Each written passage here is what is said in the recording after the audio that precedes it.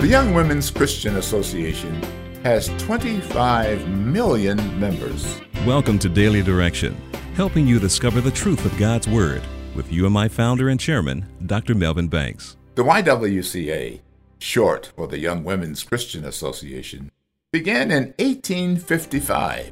Today, it has more than 25 million members in 122 countries. Its mission is dedicated to eliminating racism, empowering women, and promoting peace, justice, freedom, and dignity for all.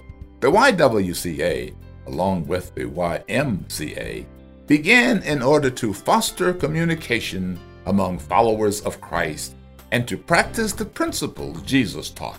Jesus reaffirmed the righteous behavior God's prophets stressed during Old Testament time.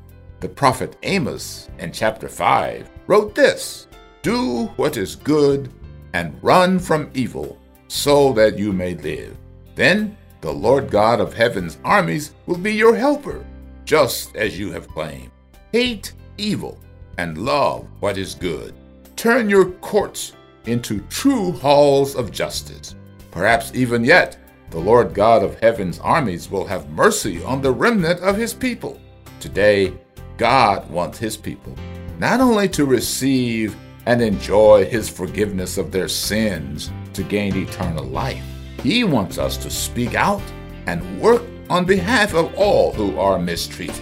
This too is a part of our Lord's kingdom agenda. Thank you for listening to Daily Direction. If you want to go deeper in your study, visit preceptsforlivingonline.com. There you can subscribe to full Bible commentary lessons, video illustrations, and more resources to help you live as a more faithful disciple of Jesus Christ. Visit preceptsforlivingonline.com and get your resources today.